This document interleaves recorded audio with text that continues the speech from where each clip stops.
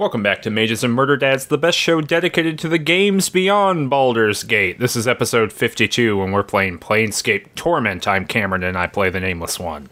I'm Danny, and I played the Nameless One. Danny, why did you play the Nameless One? We finished the game today. Well, I finished the game yesterday, but yeah, I get it. I see what you're saying. I think you finished it today, actually. No, I think I did it yesterday. Wait, did I? No, I did it yesterday. I did. Man, it's so interesting how that much confidence was able to make you question basic facts about what you did today. Mm-hmm. Well, I was like, oh shit, did I? No, but I did do it. I did it yesterday. Yeah, so we've done it in, 7 episodes? Something like that? Yeah, 6 episodes? I can look right quick, but why don't you tell me what's happened so far in the grand plot of Planescape Torment? We are the Nameless One. We woke up, and we don't know who we are. We find out that we've lost our mortality, and we've been looking around the multiverse, searching for our mortality. We've been going from wild character to interesting folk, searching, talking, picked up some friends along the way, and ultimately, at the last installment, we found out, hey, you want to know where your mortality is? Well, turns out, literally 15 feet away from where you started this game is the portal to get there. So, have at it. Literally. Not it's like 15 feet away. Literally. No, it's actually, they made an effort to make sure that the portal was actually right where you started. Invisible distance. Mm-hmm. So, by the way, it's 8 episodes. 8 episodes of Planescape Torment. But, at the end of last episode, we come back to Sigil. What did you do when you get back to Sigil? Because I figure, sorry to go behind the curtain a little bit here. We finished it. We have opinions. You and I have not talked about this. You literally just finished 20 minutes ago. Yes. So this is our raw opinion, but we're not going to get there until we talk about, the plot. So if you just want real ass fresh opinions, you got to go to the end of the episode. Mm-hmm. Just letting people know. So the first thing I did when I booted up the game for this session is I went to go get... Well, at first I ran... It takes an abnormal amount of time to run around and rest in Sigil. I had to go to an inn. So I went to the inn and I rested because people were dead or whatever. And then I went to go get the bronze sphere from Farid's corpse because there were some really helpful comments on our YouTube comments saying, "Hey, you need to go get that." And who am I to question the wisdom of YouTube comments? No one. I am literally, I don't even have a name. I mean, once the White House, once President Stein said, "Listen, my YouTube account is an apparatus of the state," you gotta pay attention to the YouTube comment. Anyone could be important at that point. I mean, at this point, if you are not subscribed, if you don't like and subscribe every video that the White House puts out and every state of the empire that Jill Stein broadcasts, you aren't even an informed citizen. No. I'm pretty sure that's illegal in Texas now, right? Not being an informed citizen? Yeah, that's correct. So in any case, I go get that bronze sphere, and then I stroll around the mortuary. I can get back in the mortuary very easily by just saying I need to go to a wake. Yeah, so I also went back. I went and got the bronze sphere. Because of the YouTube comments? Because of the YouTube comments. We got multiple comments. Someone left, I think, a comment on the last 2 videos to be like, "Listen, make sure you go get that sphere." I have a great payoff to the bronze sphere, by the way. Mm-hmm. But do you remember all the way back when we recorded, right after Farid died, mm-hmm. we talked about having a conversation with Anna about Farid's, where he keeps all his treasure?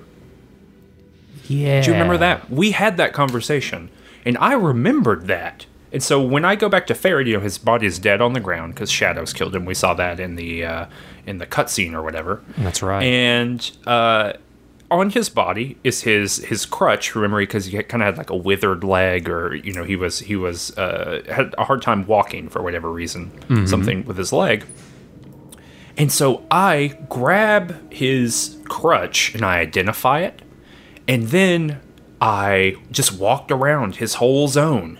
Like his little throne room until a portal opened up. Ooh. Did you do this? You didn't do this? I got the thing, but like most items I've ever picked up in this game, it goes unidentified. So I only did it because I remember having this conversation. So I go into it and I'm like, oh, this is gonna be dope. This is like a thing you can only get at the end of the game. You know what I mean? Like when you come back here, or presumably you're only gonna do this unless you maneuver earlier in the game. All this stuff, I go in. It's cool. It's like I don't know, kind of like a big indoor library, but with grass everywhere, implying that maybe like the roof isn't there. It might be in Sigil, it might not be, unclear. And there's like bookshelves everywhere, and I go and loot the bookshelves, and it's all like level 3 spells. There is nothing of interest or worth in the entire place. I'm sorry, I never used level 3 spells, so I didn't know whether or not level 3 spells was like a good thing or I don't. But yeah, it's like chromatic sphere, which is like fine, but not what you know what I mean. So, and there's like no big super weapon or anything. No like.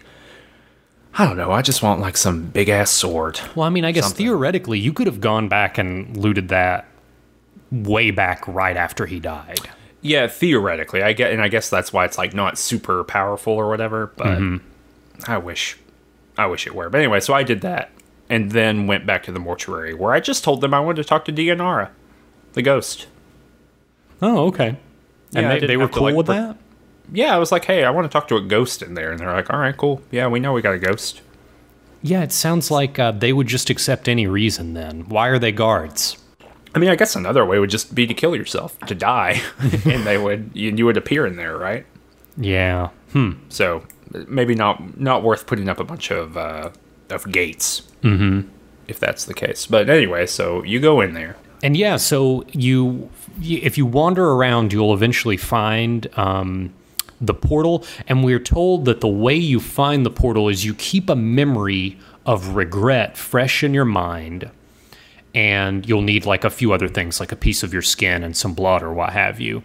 And when you get to the portal, like there's a little alert in the game that tells you that that's what's happening, and it says, what do you regret? And I say, man, I really regret all the bad things I did. And then like the game asks you to, and it has to be the game that's like, there's not an entity you're talking to here. It's the game then prompts you, well, what specifically do you regret? What's so bad? What'd you do? And I said, boy, I sure do feel bad about all the people that like die whenever I die. Like, because what we found out last episode is that every time the Nameless One dies, the reason why you're immortal is instead of death claiming you, shadows roll on some stranger and slay the stranger. So every time we've died, which could be thousands, millions of times, some other soul has died in our place. And it like creates a shadow out of that too, which it's a real multiplying effect. It really is, and that has like gameplay effects in just a second. But yeah. Did you, before you did this, did you talk to Dianara? Yes. Did you get anything? Because since you did like the lawyer's quest and you kind of figured out her whole deal, did you get anything interesting from her? Not here, but you can talk later and get stuff later. And there's 2 more parts where you're able to talk to her. Yeah, I just didn't know, because I tried to talk to her here, even because I know a little bit more. Like, I don't know as much as your character does, but like, I've picked up stuff about her. Certainly, you could put 2 and 2 together and figure out that, like, well, because I've got her legacy and all that stuff, and it like pretended like I didn't know any of that at this point. Interesting. So, yeah, it was weird. Yeah, so when you step through, we get this rad cinematic. Do you do anything else before stepping through? Yeah, did you talk with your party? Yes, because before you step through, you got to like chat with everybody. Yeah, And this is the really interesting thing. So, well, let me tell you. Let me tell you my regret. oh yeah, So I do, same thing, and you get a big list of things you could be regretful for, and I said that I was regretful for Valor's death, which, if you remember, Valor tried to kill me. did you slay Valor? Yeah, I just murdered left him there. Yeah, I had to kill him because he found out I was the one doing like all the injustice that he was so pissed off about. Oh yeah, but yeah. So anyway, I just thought it was very funny that I could be like, I'm so sad I had to kill that guy who straight up, well, he was pissed off at me for millennia, I guess, but then I had to kill him. Anyway, but yeah, so yeah, I chatted with at least Mort, but yeah, and so you can talk to everybody to be like, hey, is everybody cool with going? And so Fall from Grace is like, yeah, I'm on board, let's do it. Anna's like, totally. Dakon's like, hey, I'm with you, buddy. And Ignis is, I guess, yeah, let's burn it up. And Mort is like, oh boy, I know where we're going. I'm like, what do you mean you know where we're about to go? What, have you been there before? He's like, yeah, I kind of was there with you. And you're like, what the hell, Mort? Are you saying you knew the whole time that this was 15 feet away? And like, I didn't get a really satisfactory answer about that. He's like, look, I didn't know like the specifics, but I've like been there with you before, and it did not end up well. So do you want to elaborate on that? yeah, no. So I asked him like every question tree here, and he definitely knows where you're going. He knows every single part of this. You've done all of this stuff before, which is just, on one hand, it's great, like storytelling to be like, oh shit, like I keep. Even this, not heroic, I guess, but like superhuman, mystical, planar journey that I have gone on, even that is just the echo of a previous life. So like, there's part of me like in my heart that's like, oh, this is really good. But also, why the hell would Mort not tell you about any of this? And so, yeah, he says that like he went in with you, and 5 people went in the last time that he went with you. And the last time he went with you was the time, or with the version of you that pulled him out of the Pillar of Skulls. So this is like when Mort is a brand new party member, basically. So this is like iterations and iterations and iterations back, or at least several iterations. But it's Mort Prime. Like if we were to count our iterations, it is Mort Prime. Well, Mort is always Mort Prime, right? Well, but there is no... To our knowledge, there's no iteration where we went on. Mort Prime is the first outing of Mort post Mort being pulled from the pillar. Yes. Well, so the reason I'm asking I say it like that is like there's some weird timeliney hijinks that I think don't make any sense in this game. So he says that 5 people went in with you that time. It was him, Dayanara. So this is like the time when Dayanara dies. It is an archer that no one knew. Did you ever meet an archer that this could be? No, I don't know who that's referring to. Okay, yeah. I assume it's got to be some sort of NPC or party member, but I also never encountered them. Then the Nameless one, of course. And then Dakon. So Dakon has already been here. He's already done this whole fucking thing. This whole thing, and never said anything. He's like the strong silent type. He really is. And so between Dakon and Mort, you find out that like basically the last time you went in, everyone got separated immediately. Like, you're all teleported to different parts of the Fortress of Regrets. And basically, like, they were all just being murdered, like, straight up killed, and then some force sucked them out of the Fortress of Regrets. And then later, presumably sometime later, that's within, like, Dakon's living lifetime, sometime later, another iteration of you came forth, whether it's this iteration that we're playing as or one before, and kind of looped them back into the story. But within Dakon's living lifetime, there a different version of you had made it as far as the Fortress of Regrets. And we find out a little bit later that that's the first time you have made it to the Fortress of Regrets. So as far as I can tell, you've only made it here, like, truly into the fortress 2 times. That time, and then this time. Yeah, well, I've got questions about that. I also have, like, I'm And just we'll trying get to to do my that in best just to a few consolidate minutes. the... Yeah. So... But that's like the huge info dump before you go in here. So you roll in, right? Anything before we roll in? I think that's about it, right? I think that's it. I'm looking at the notes here just to make sure. Yeah. But nope. You roll in and you're kind of like in this zone right outside the fortress, and we're greeted with this really cool cinematic. And this fortress is in the plane of negative energy, like the negative material plane. Yeah, which I don't think exists anymore, right? In like D&D cosmology? Yeah, so pre-5th edition, or maybe even... the negative energy plane may have been around in the 4th edition, but there were basically... The negative energy plane would have been what things like evil clerics tapped into, right? Mm-hmm. So, like, when you heal someone as a good cleric, you're tapping into the positive energy plane. And when you, like, cast a spell like Do Harm, that's negative energy. Mm-hmm. Which coincidentally heals the undead.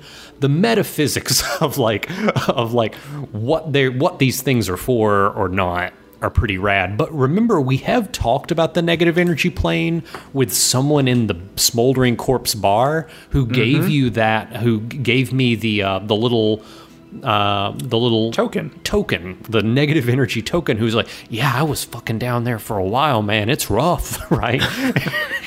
It's bad. You don't want to be down there. Yeah, it's rough. Here's an obsidian token. Yeah, I also had that. Does that do something? Yes. It supposedly protects you slightly from shadows, and you can, if you put it in your like hotbar of items, you can use it every so many seconds. And when you use it on a shadow, it will, like, stun them for 2 seconds. What? Yeah. That would have made my... Well, it would have made Not really. No, I knew about it pretty early on, and its recharge is so slow, and it doesn't really give you, like, an idea of when it is up, that it's not actually useful. Yeah, I'm going to say this another time in this episode, but the combat for this game is garbage. Mm-hmm. like conceptually, in implementation, every part of it just doesn't work. I'd say the best part is the Final Fantasy spell casting. Like the extended animations, which I'm jumping ahead. You are. But in a way that doesn't really pay off or matter in any way. Mm-hmm. Did you actually read the credits for this game? No, I was too busy listening to the power metal. There is good power metal. In the acknowledgments for this game, one of the developers, in their like little line of acknowledgments says, it's like special thanks to, and so it's like everyone's mom and dad and all this kind of stuff. One person says Final Fantasy 7 and 8 for inspiration. Awesome. And I was like, oh, it's these spells. It's these lightning bolts from space. Yeah. But anyway, so we get a very cool. It's it looks cool, but it's just a big old fortress. Yeah. So it's like the first part of the cinematic is like, ooh, negative energy plane. There's this big. It's dark and there's this big floating rock, and then the next scene is like, I guess this is just like a little fortress embedded on a big old rock of the negative energy plane. Yeah. Mm-hmm. And it's like a pocket plane of the negative energy plane, too, or like a subplane. Yeah. Because we get a little info about that. But we like end up on like, not a parapet. That's not like some castle walls, I guess, is where we land. And there's someone out here. Yeah, basically you go right, or you go left, you go to the entrance. And when you go to left, there's a cinematic that plays of like this rad door unlocking and opening for you. And if you go right, you find Dayanara. She's hanging out. She's floating around, and I have an interesting little talk with her. Well, just interestingly, like, I was very confused. So you're going to figure out, or we're going to explain later why this happens, but I was very confused about why she was here to begin with. And this conversation that you have does not explain that at all. She's basically like, what the hell are you doing here? You need to get out of here. This is dangerous. Yeah. And I'm like, well, it's okay. And she's like, it's going to be rough for you. And I'm going to say, no, remember, I'm immortal. And she's like, yeah, that doesn't matter here, because the reason why you're immortal is because, like, every time you die, a being on the plane you're on dies in your place, but there aren't other beings here to die in your place. And then I say, oh man, well, there are. My buddies are here. And she's like, yeah, every time you die, one of your buddies are going to get killed. Yeah, I love that. So yeah, that's the kind of explanation that, like, this is some sort of sealed pocket plane-y kind of thing in the negative material plane, because I guess theoretically in the negative material plane there could be other living beings, even if they're just like wizards flying around or whatever. Or the guy from the Smoldering Corpse bar. Yeah, right. Like, he would be consumed, presumably. But yeah, it's just like and you have the benefit of having 5 party members. Yeah, I've only got 3. I've only got 3 buddies. So I tried very hard from this point onward not to die. Yeah, and I died a lot. Oh boy, I in fact died the maximum amount of times. We'll see how that pays off later. Yeah. I tell Dianara also, hey, I found your legacy. And she's like, oh, well, good, keep that ring. As long as you got the ring, you got a part of me. I'll be with you. Good luck, buddy. And that's basically this conversation. I didn't have that ring. Oh, you didn't have the ring. Yeah, it's a rad ring. It gives you, like, +2 attack, plus AC, that kind of stuff. Yep, I don't have any of this stuff. I have, like, none of the items that are important for, so right for the now, end of the game. When you and we didn't really explicitly say this, we said it somewhat, but you roll into here, it's just the nameless one. So tell me, Kunzelman, what does your nameless one look like? Like, what is that character? Because we talked a lot about parties. What is that character? I have made the worst choices humanly possible. Okay. In this game. I'm about to disagree with you, and I'm about to give you a long story about how that is, but by all means, go for it. I am a fighter. Okay, I'm just straight up fighter. I have 12 strength. So already, I can't hit anything in the late part of the game. And so all of my complaints about the combat of this game, I think stand. I think they are real. They should all be couched in. I have built as suboptimally, perhaps, as you can. Like, playing the game without trying. Just build suboptimally. So that. I'm wielding Farid's crutch. It's only a +1 weapon. It only does like 10 damage at the top end. Okay. I have no spellcasting ability. I didn't get any of the... I know there are additional, like, Nameless One powers, but I don't have any of them. I have the ability to raise dead, and that's it. Not very helpful here. Even better, here's the piece de resistance at the top. I didn't even rest before I walked through the portal. Because I forgot. Okay? Here's an even better one. If you remember, a couple episodes ago, I gave up my hit points in trade for information. So I only have 30 hit points. So that's where I am in the game. That's I hope that's a picture of the most bumbling nameless one in human history to get this far. And mind you, please remember, I have not used console commands. I've made it. I've legitimately made it this far. Okay. Yeah. So similarly, I remember we had a conversation when we were creating our characters because we didn't want to like do the same thing. I don't think that really worked out. It didn't. It did not Well, I work think out. I believe we had a conversation about having that conversation, and then we began playing the game. Yeah. And I don't think we ever solved it out before, and I Well, just didn't want to replay the first 2 hours. Yeah, you asked me after the first session, hey, what's your nameless one like? And I was like, yeah, I'm just maxed wisdom. It's just like everything else is nothing. And you're like, oh, okay, well, I did the same thing. I will replay it. And then you never did. I didn't. I just started pumping strength after that point, and I got up to 12. Oh, my God. So I have max wisdom. I have near max charisma. And before I got in this plane, I had 0 points in strength. I, too, am a fighter. I, too, have not picked up any additional abilities. I did pick up a really cool weapon, like an episode or 2 ago, that I equipped last episode. It's called like this. It's this +3 axe that like adds to your strength. It's called the Berserker Axe, and it's cursed, and you can't remove it from yourself. Great. And what it does is every time you see an enemy, your ability to move away is like taken away, and you just beeline for the enemy and attack it. And you cannot like move freely until the enemy is dead. So it's a Balthazar axe. It's a Balthazar axe. An axe of Balthazar. Without a Balthazar character behind it. Uh-huh. So Do you know it's cursed at this point? yeah, when I equipped it last episode, but it was fine because it was actually an added benefit because it just made the AI better, because the AI, like in this game, does not attack things even if they're attacking you until you click on it. So I was like, oh, this works. I'm in a full party. Like, this is way better than what I was, my enchanted battle axe +1. Yeah, it is.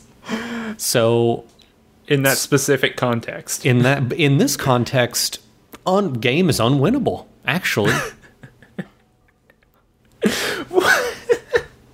Because, okay, yeah. So lead us the into the next screen- room. The next screen is just hogwash. I think I why recall does this exist? the day that you first fought Ornstein and Smo. I recall you, death maybe 10. I recall you uttering the phrase, the nadir of gaming. Yeah.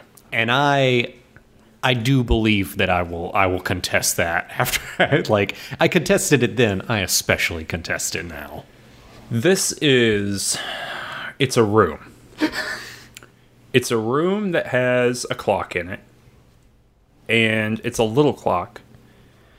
And the clock basically has like a big hand, and you follow the big hand to go around the room to find these cannons, like war things. They're mortars kind of looking things, and you touch them. And when you touch them, you got to touch all 4, and it unlocks a door. That's it. That's this whole room. There's like a little bit of like lore kind of stuff to it, but for the most part, that's it. Yeah, and after every war machine, there's a little cutscene. And you get Yes. teleported, and then you got to make your way to the next war machine, and then you touch that, and you get teleported, and you do that. 4 or 5 times? Then 4 times. The next door opens. Yeah. So just a basic walk around, find the stuff puzzle.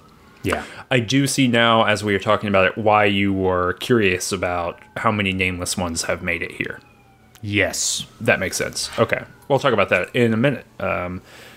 But so there's also shadows here, like shadows that you had to fight kind of after you killed Ravel, like those shadowy kind of things. Greater shadows. Greater shadows. And they show up, and they're here, and there are 40 of them. More enemies here than were at the prison. Yes, And they kill me in 2 hits. yes, and they, unlike, they probably do, 11 to 15 damage per, Something like that. 8 bare minimum. Bare minimum with, good AC, they're hitting you for 8. And unlike enemies previously in the game where, if you die, the enemy or 2 enemies that you've killed stay dead, that is not the way it works here.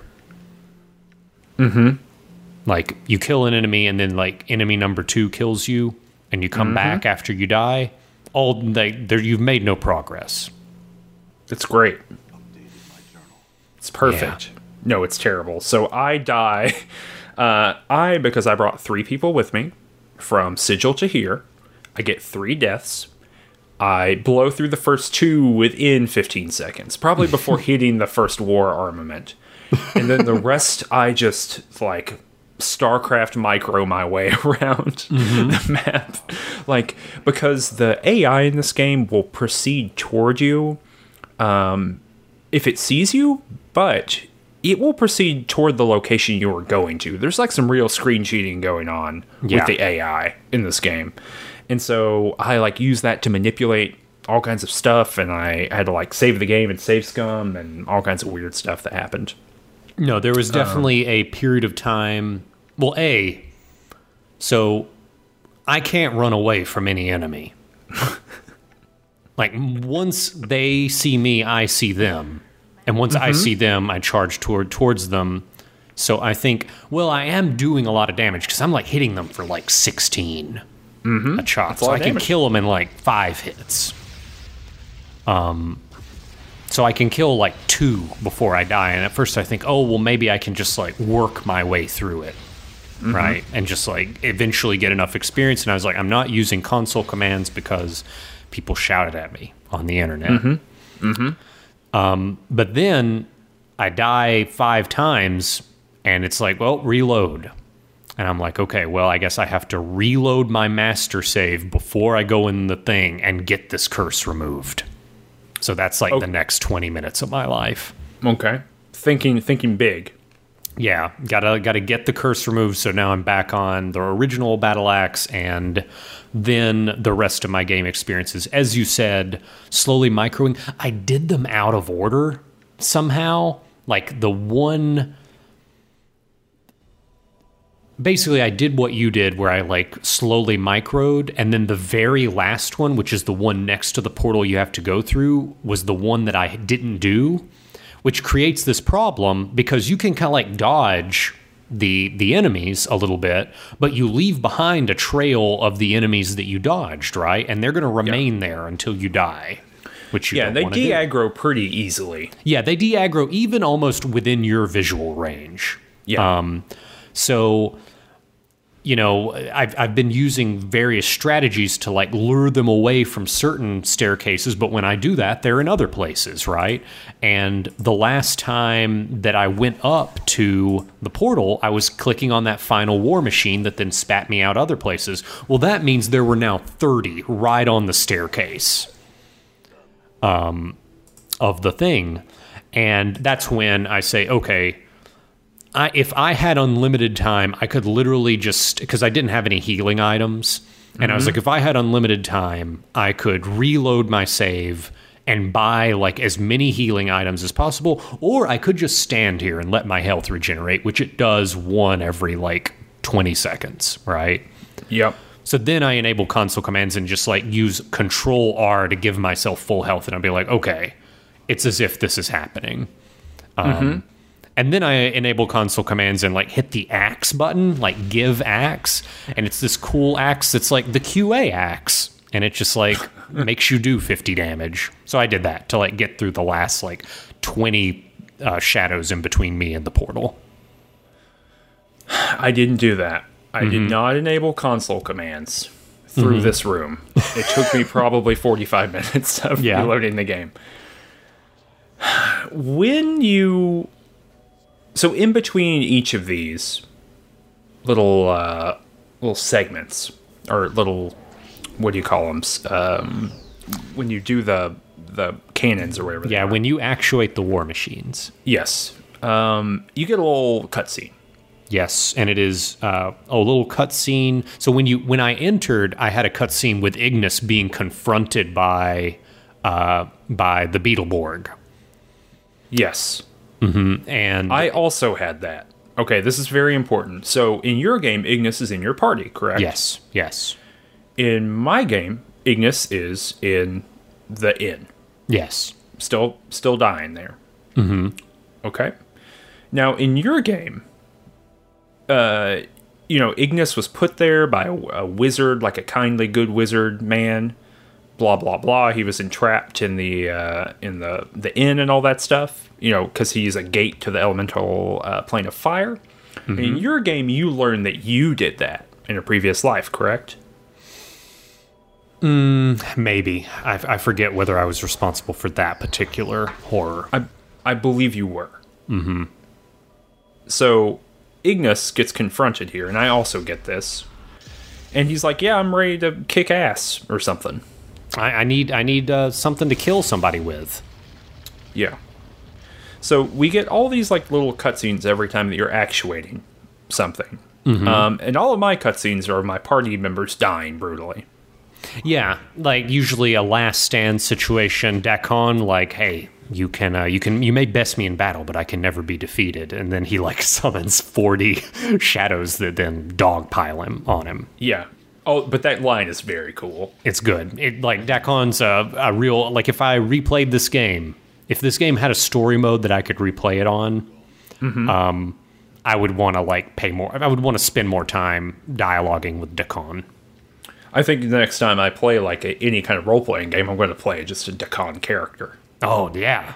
I've never really done that before. But I'll hold you to that. well, good. Okay, good. Do it. I dare you. And then I get one for Anna, where she is like very loyal and she's like trying to fight the transcendent bad guy or whatever, the Beetleborg. Trying to fight him for me. I get all these things that happen.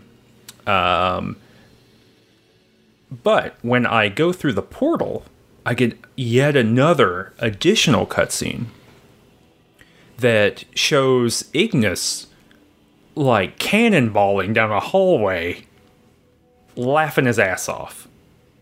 Did you see that? I don't think I got that one. Oh no, I did. He was like real Ghost Rider. Yes, very Ghost Rider. And so you go through this portal, and then there's just a room with a fountain in the middle. And wouldn't you know it, Ignis is there.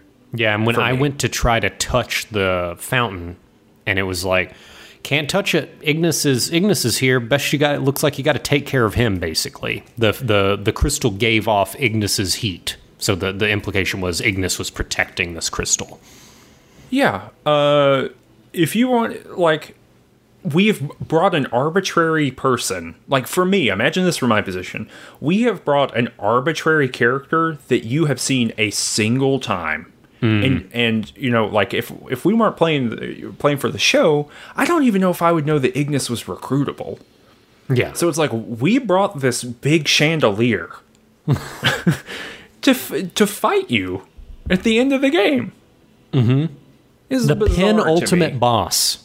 Yes, and like, this is a boss. So I have no one. I have, I want to say, 6 hit points after like being hit multiple times trying to go in here. Because you think, man, if I can just make it through that portal, then maybe I'll just be at the end of the game. Maybe I'll be able to talk my way out of this somehow. Exactly. Maybe I'll be able to, like, you know, adventure game my way through it or something. No, this is a combat encounter that there is no other method, as far as I can tell, to deal with it at this point, where I am. I am, once again, wielding a +1 crutch in my hand. I'm not a specialist in that of any sort. I have 12 strength. So literally, I can't even hit him one time before he firebolts me to death or whatever. He even has a named spell that's like Ignis's Fiery Fury or something like that. Like Mordecanian's magic sword. Yeah, he just annihilates me. And this is the moment that I go and enable console commands. Because there's no, like... Can you even leave this room? Yeah, you... oh, actually, maybe not. Maybe you can't leave the room. And even if you did, you can't leave that other area? Yeah, like, I'm here. Yeah, you're there. Even if you did leave, there would be 40 shadows blocking your way out. Yeah. And so... my sunk cost in this game is such that I'm just not going to deal with it. So I go and enable console commands. I come back. I kill him in one hit, and there's not even a payoff for that. Not even like some information about who the hell he was or why he was here or why I'm doing this boss battle. Nothing. Yeah, I think I used console commands to give myself max health, and then I did the fight for real, which the fight for real was just me standing in front of him and like for the first 30 seconds or minute hitting him with a shield and not hitting him, and then his shield faded away. And I think I was like able to kill him if I were at full health. Mm-hmm. Well, I was not. Mm-hmm. So then I went into the thing. Yeah. Once you touch the crystal, you get zapped. Much in the same way that I got zapped, like like back at the cleric's ward when I clicked that thing in the sensate room that you didn't click on. Yeah. A similar zapping, as it were. And you wake up on a slab, as the Nameless One does. And you do the classic animation of you getting on the slab, which was like 50% of the animation budget in this game. They took a lot of time. They did really. I'm convinced they did it in claymation and like somehow rendered it digitally after that. Some of the animation in this game looks very good. There's some nice touches across this game, I guess. Mm-hmm. But yeah, so there's 3 versions of you here. This is like, I don't know, some sort of weird in your brain spot scenario. I don't know. I don't actually, but because you end up talking to Dayanara at the end of this, so maybe it isn't. Yeah, so here's the thing. You are in this little crystal. You're in some kind of trap, and there is a pragmatic you, a good you, and an evil you, and that is a pragmatic, a good, and a paranoid. Yeah. You have it. It's interesting. You have the paranoid listed as evil. Yeah, I forgot what it was, because in my mind it was like basically neutral, good, and evil. Mm-hmm. But yeah, because it's really true, absolute neutral, good, like neutral good, and then chaotic evil, if we want to like actually think through their alignments. But yeah. And they have an argument when you roll in, and the practical self starts talking to you and is like, hey, I know a way out of here, but we can only leave as one. We all have to be subsumed into the same thing, so you need to submit to me. Mm-hmm. And you can ask practical you questions, and you can ask, be like, wait, were you the one that sacrificed or like had Dayanara killed? And this is the question. Are these aspects of your personality, or are these previous iterations of yourself? Oh, these are previous iterations. So there you go, which means you got here 3 times before. I don't know if it means that, because so this is the confusion to me. So the pragmatic self has been here before. This is a you who has gotten here before, because this is the one who came in with Mort and with Dayanara and Dakan the first time. Yes. Like we know, and the pragmatic self specifically says, I was the first of us to get here. Mm-hmm. And so basically everything that we have read in the game, because you can ask all of these questions about like, was it you who did XYZ? So the practical self was the one that sacrificed Dayanara in the fortress. The practical self was also the one that killed or like imprisoned Valor. Yep. The paranoid self was the one that has laid all the traps like in that secret chamber, and the one that killed the guy in the cleric ward, and also was responsible for just like a bunch of other mayhem and like arson and whatnot.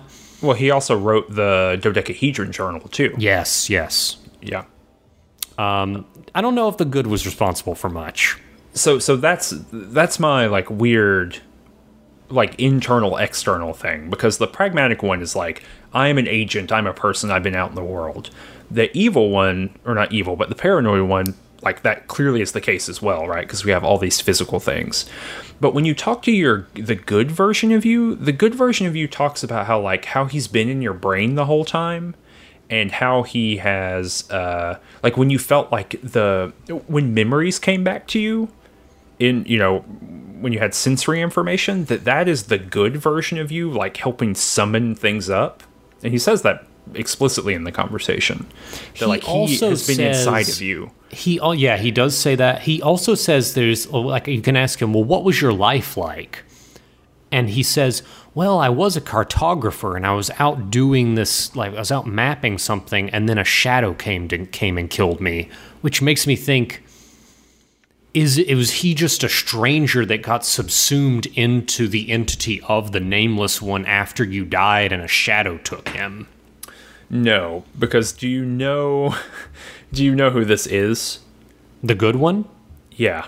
Yeah, who's that? I looked this up. Okay. The good one is the original you. It's The original first you. Nameless one, yeah. Yeah, And if the you have a ori- high enough wisdom. Mm-hmm. Did you do any of this? If you have a high enough wisdom, keep going. If you have a high enough wisdom, you can find out your original name.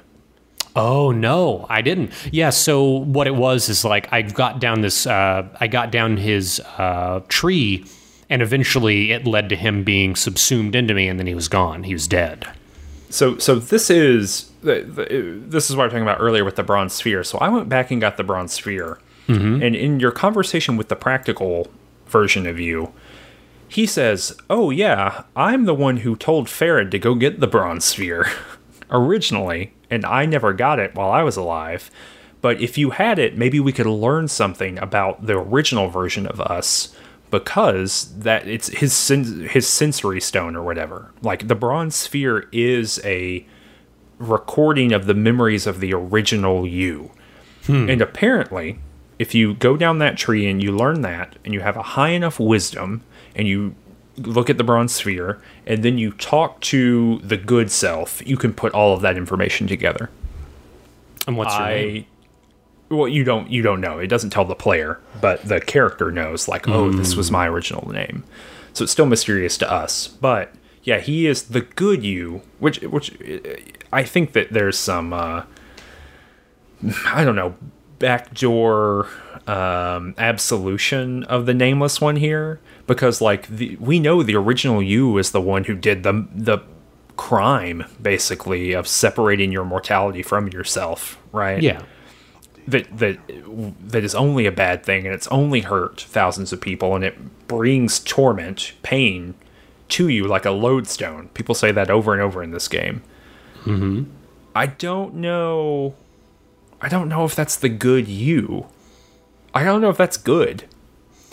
Yeah, I mean, that's interesting, because when I asked the good me had no memories other than being a cartographer. Like, he did not remember why we sought to become immortal, and just said, oh, maybe you were afraid of dying. But, like, he didn't have those memories, so that doesn't make a connection for me.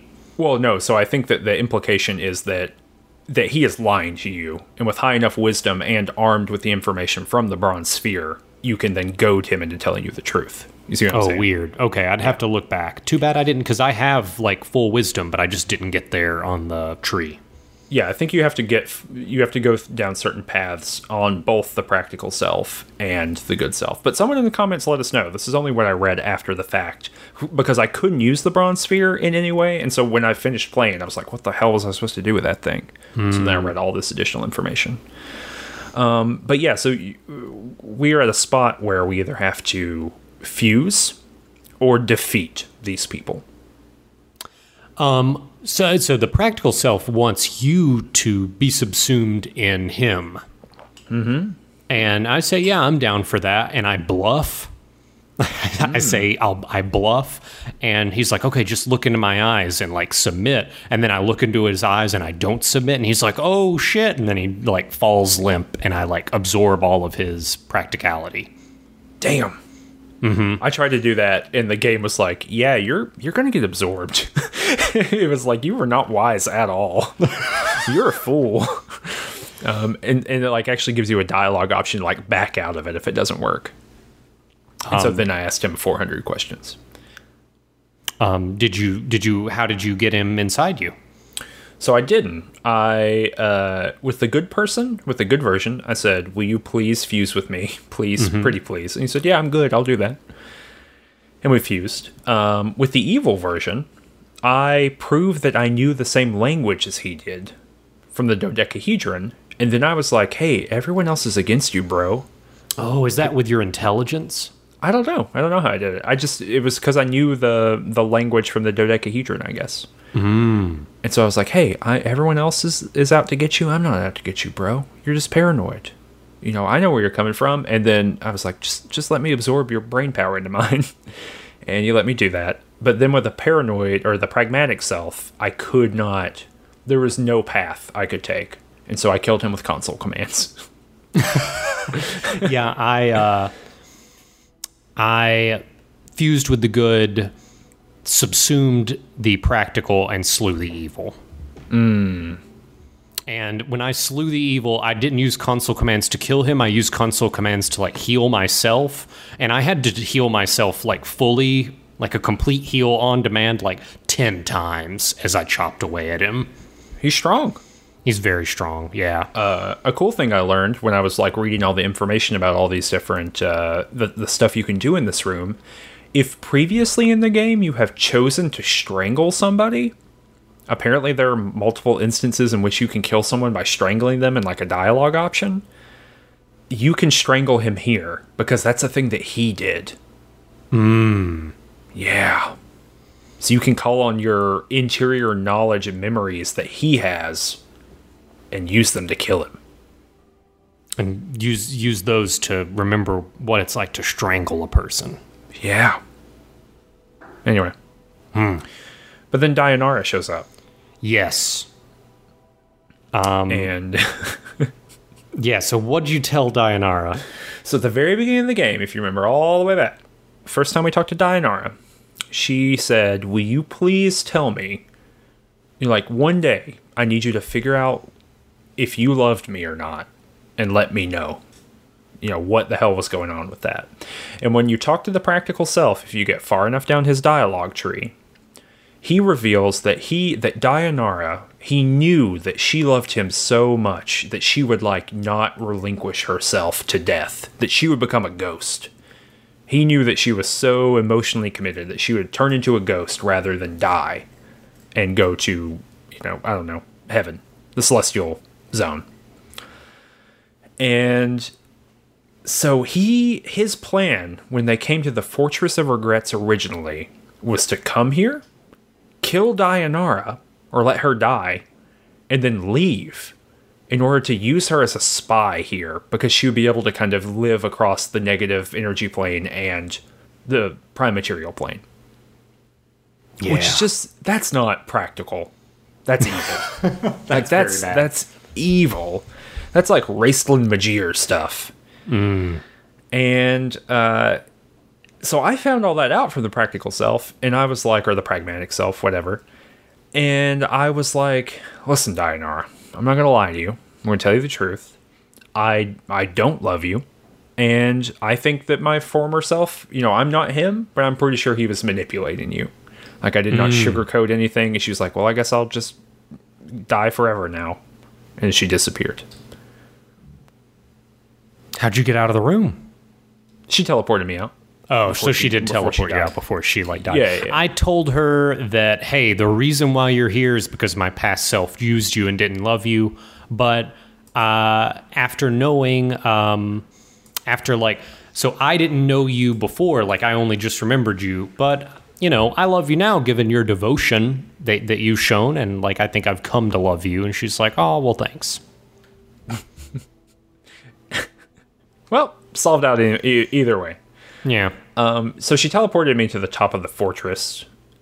And all our friends are dead. Push me to the edge. They're all there, and they're in a pile, like a big pile. And I had a kind of real emotional reaction, due to them being dead, of course. And, knowing those little cut scenes where they kind of died heroically, defending themselves and kind of defending the nameless one. And I even had, and the weird thing was I kind of had the emotional moment where as soon as I saw them dead on the ground, I was like, oh, I'll fix this. I go to the resurrect button, and they're not on the bottom, the hotbar. They're not in your party. And I was like, oh, they're really dead. They're really dead. Yeah, no, it kind of worked. I think this, we we've talked about this several times, but when this game's clicking on all cylinders, it clicks, I think. And coming out of the Dayanara like revelation stuff, I thought this was pretty powerful. This makes one cutscene that I don't think you saw at the end of the game so much better. So I'll save it till then. Well, we can. So like for me, the end of the game actually wasn't all that long after this. Like the Transcendent one shows up, and he is basically like, "Hey, all your bros died. I killed them." And I was like, "Why did you do that? You didn't have to do any of that." And he's like, "Well, they made a choice. You know, it was like us during Beyond Two Souls." It's like, well, they made a choice. They made a choice to follow you here, and they did that. Now they're dead. So, R.I.P. And then he starts just like Bond villain telling me like all the things he's all about and all he does. And it's especially funny when he's like, I can't believe you bested Ignis, the wizard who wanted revenge on you. And my character, once again, doesn't know anything about Ignis. And literally there's a dialogue option where I'm like, for what? Like, what did he want? And the Transcendent one's like, you don't know? Don't worry about it then. And just keeps going on. So the game doesn't even attempt to like...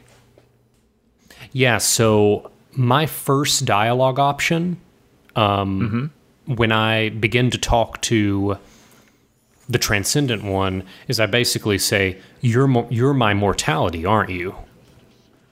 And he's like, yeah, that's right, I am your mortality. And then, like, it's all revealed. Which it also makes sense because when Dayanara asked me, where do you want to go? I told Dayanara, I'd take me to my mortality. And this is where she took me. Oh, okay. So basically, when our mortality was stripped away from us due to our desire to become immortal, our mortality wasn't just like a box on a shelf or like a phylactery. It became its own entity, which retained all of our memories and became virtually deity-like. And its whole deal is basically protecting itself by ensuring that it is not reincorporated into us. And in order to do that, it basically continues to kill us to wipe our memory away and slowly continues to like kill people who like know anything about our identity or where we came from, so that eventually over a long enough time frame, there will be no one left that can like serve as a signpost for us to find this place again. And he can just live here in complete silence alone. With a bunch of shadows. Yeah, that doesn't really check out to me. Like, I don't know what his, not his motivation. I guess I get his motivation. I don't know what his end game is, other than like existing forever. Yeah, he wants to exist. He's just protecting his neck. Is it because he's mortality and that's like his only thing? It's just existing. Yeah. Yeah. No, I think that it's literally that. It's like I would prefer this than to just stop existing. Well, I guess I get it. Okay. So what'd you do? So first thing is I went through, like I talked and I was like, hey, well, can you at least bring my buddies back? And he was like, no, they attacked me. And I was like, well, why'd you kill them? And he's like, I gave them the choice. They chose not to go home and they were here in my home and I defended myself and it's my right to defend myself. I'm serious. And I say, well, you're bad. You killed them, like you're a murderer. Don't you have the power to bring him back? And he's like, of course I have the power to bring him back, but I don't have the will to. And then I was like, oh, so you're not strong enough to bring him back, is that it? And he was like, well, of course I am. I am that strong. I'm a strong boy. And I say, well, if you're so strong, why is it you can't bring him back? And he's like, well, look, you're too dumb to do it. And I say, oh, so it sounds like I knew about how to do this at one time. And I even say, Dayanara once told me that that because of my fading memory, I can only bring back people that died close to me. like in proximity, but it sounds like if you know something, I know it too, because we are linked in this way. And he's like, well, it would take you years to figure out how to do it. And then I realized that the power to resurrect people was inside me the whole time. And you have an option to resurrect one of your party members. So I did that, and I resurrected the cleric, Fall from Grace. That's very funny. So you didn't try to resurrect Mort at all? No. Oh. No, but I get this later. Okay, you still got this bit of I still info? got that, yeah. So I did the same thing where I was like goading him in a fairy tale way and blah, blah, blah, all that stuff. And I was like, all right, who do I want to get? And I was like, well, like actual combat wise, it'd be Dakan, right? Narrative wise, probably Anna, because I know the most about her. You know, Farad, all that kind of stuff. And she really did die quite heroically, like defending me. And I thought, but who would the nameless one get? Like, who is his sidekick? I was like, it's Mort. From like, day one? I gotta resurrect Mort. So I go to do it, and I like get close to him. I'm about to touch him, and he just gets up, and he's like, hey, look, I've been here a lot. I've done a lot of this stuff. I'm just very good at playing dead. They did not kill me. Yes. So go ahead and resurrect someone else. So I resurrected Anna. And then we fought the Transcendent one, because I basically had no other option other than to fight him. Mm-hmm. Did you fight him? I did at first. Okay. And boy howdy, with me and Anna and me like repeatedly healing myself with console commands, it takes a very long time. It's hard. It's a hard Yeah. fight. I just of course console commanded and killed him immediately. But well, so you say you did that the first time. Yeah. And when you do that, you know, I'll just give my ending of the game, and I'm going to refrain from like big analysis, because we're going to have an episode kind of talking in general about this game. But what happens is I get a cutscene of the Transcendent one like exploding. The Nameless one wakes up in the Grey Wastes. So before you wake up in the Grey Waste, you like get sucked into the ground. Like fire erupts from the Yes. ground and you get sucked Correct. down. Correct. Sucked into the ground, wake up in the Grey Wastes. There are a bunch of like Abishai down there. I can see all kinds of demons and devils fighting. And I like pick up an axe and get ready to go fight in the Blood War. For eternity. For eternity, yeah. The end. Yeah. Credits. Power metal plays, yeah. Yes, some extreme power metal begins playing. But you did some other stuff. So I did that first, and then I say, you know what, I have a lot of intelligence and wisdom. Maybe I don't resurrect Fall from Grace. So I go back and I don't resurrect Fall from Grace, and I just talk to the being, and this is basically how it goes. Eventually I can say, hey, don't you realize that like the fact that we're separated is really fucking up the multiverse? And Transcendent One's like, I don't care. That's not my problem. And I like, you can ask him all these other questions, and every time you ask him a question, there's always this option of like, well, I guess we'll fight. And then there's an option to be like, I want to ask you more questions. And after you ask every question, you can ask him one final question. Do you know what that question is? What can change the nature of a man? Exactly. And you can that's ask him good. what can change the nature of a man. And the Transcendent One says, that question's meaningless. And I say, oh, I don't know. And the Transcendent One says, well, look, if you're any indication, nothing can. And I say, I don't know. And you give this long inspirational speech about how you've seen belief move a city. You've seen belief like keep somebody a ghost for centuries. You've seen belief do this and have somebody follow a stranger, et cetera, and that, you know, people truly can change. And the Transcendent One says, well, look, then all of that's irrelevant because you're going to forget everything. And you say, well, look, you admitted it earlier, we are still linked, and if I truly die, you truly die. And the Transcendent One says, well, can't you get it through your head? You can't die. Like, that's not possible. And I says, are you sure about that? And the Transcendent One says, no, you really can't. And you're like, I don't know. I think if I just thought hard enough, I could make it happen. And there are multiple dialogue options. You can be like, focus. And you can click focus. And he's like, oh, no, if you do this, it's going to be real bad for both of us. And I said, well, the only way to avoid this is us being annihilated entirely is for us to be rejoined. And you basically cajole him into joining you again. And when you do that, there's a cinematic of like the Beetleborg opening up and then closing around you like Beetleborg armor. And then it dissipates. And you can walk over, and you now have all of the power of the Transcendent One. You are like one thing. And all of your dialogue text is now in all caps, like the Transcendent Ones. And you can resurrect every member of your party.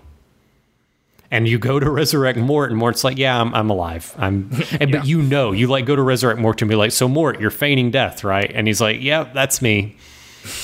And you say the same thing. You're like, hey, do you want to go back to Sigil? And everybody's always like, do we have to? And I'm like, look, I am very, like, I can feel the forces of the universe or the multiverse, like, funneling in this direction. I have debts to pay from the life that I have lived.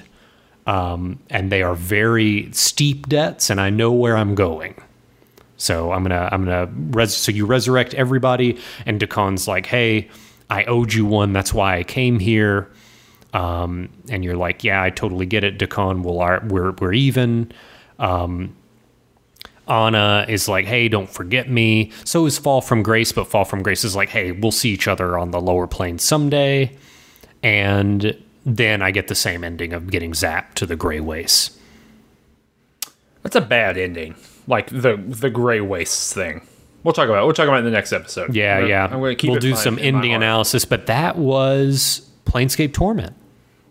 That was. I saw an interesting... we'll talk about this again in the next episode as well. I saw an interesting timeline of all of these games that situates this game the year before Baldur's Gate, which is interesting to me.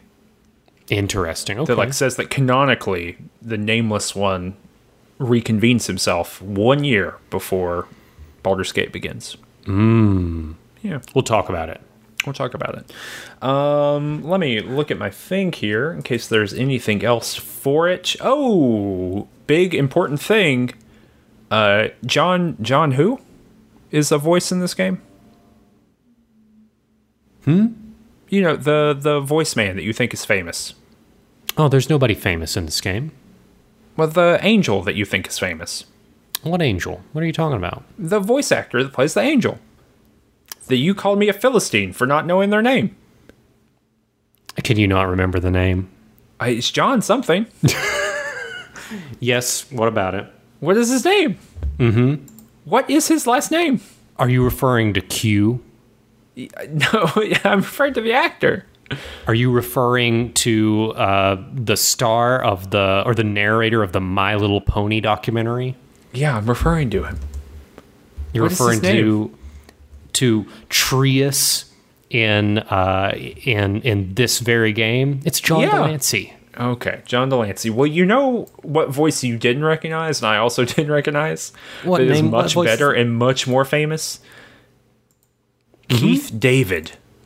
Keith David. Keith damn David was Valor. Who voiced?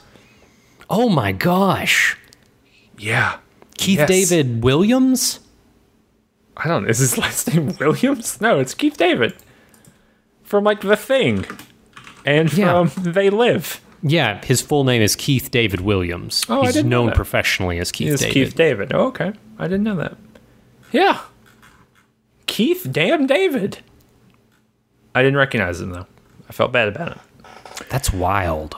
It is. Wild stuff. Does he do other voice acting? Is that like a common thing? Oh, yeah. Yeah. He plays himself in Saints Row 4. He's just Keith David, the I'm Vice just looking President at his of the United States. Fallout, the original Fallout. Huh. Yeah, Disney's Disney's Hades Challenge. Planescape Torment, Lords of EverQuest, Mass Effect, Halo 5, basically every Halo. Yeah. He's just the Arbiter. The Arbiter. All right, well, that was our voice actor minute here at the end.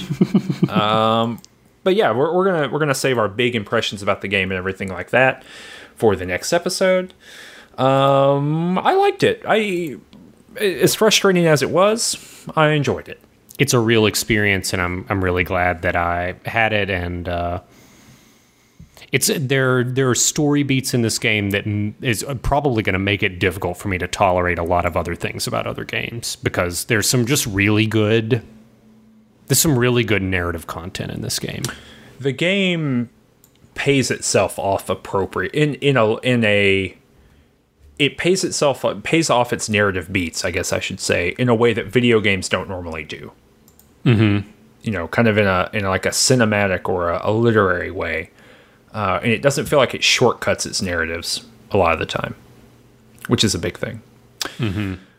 All right. Well, that's the end of episode 52 at Ranged Touch. You can find us both there. You can go, if you like the show and you want to support us, you can go to our Patreon in the description down below if you want to come hang out and talk about this and anything else that the Ranged Touch video game universe touches on. Our kingdom is all that the light touches. You can go to our Discord server, which is also down in the link below. Check out our other videos. You might enjoy them. They're fun. What else? Anything you want to plug? There's a old saying, and that saying says, "Stay tuned for next episode." There's another old saying: "What can change the nature of a man?" We'll find out. We're going to talk about that in depth next episode. I think we should. All right. Well, if you have any questions for us about the show, or any comments or anything you want us to talk about in our big wrap-up episode about Planescape Torment, please let us know. Of course, we are playing Torment Tides of Numenera next, which is going to be very exciting. But that won't start for a month or so. So you have plenty of time to get in front of it if you want to play it before we do. That's it for this episode. Goodbye. Ciao.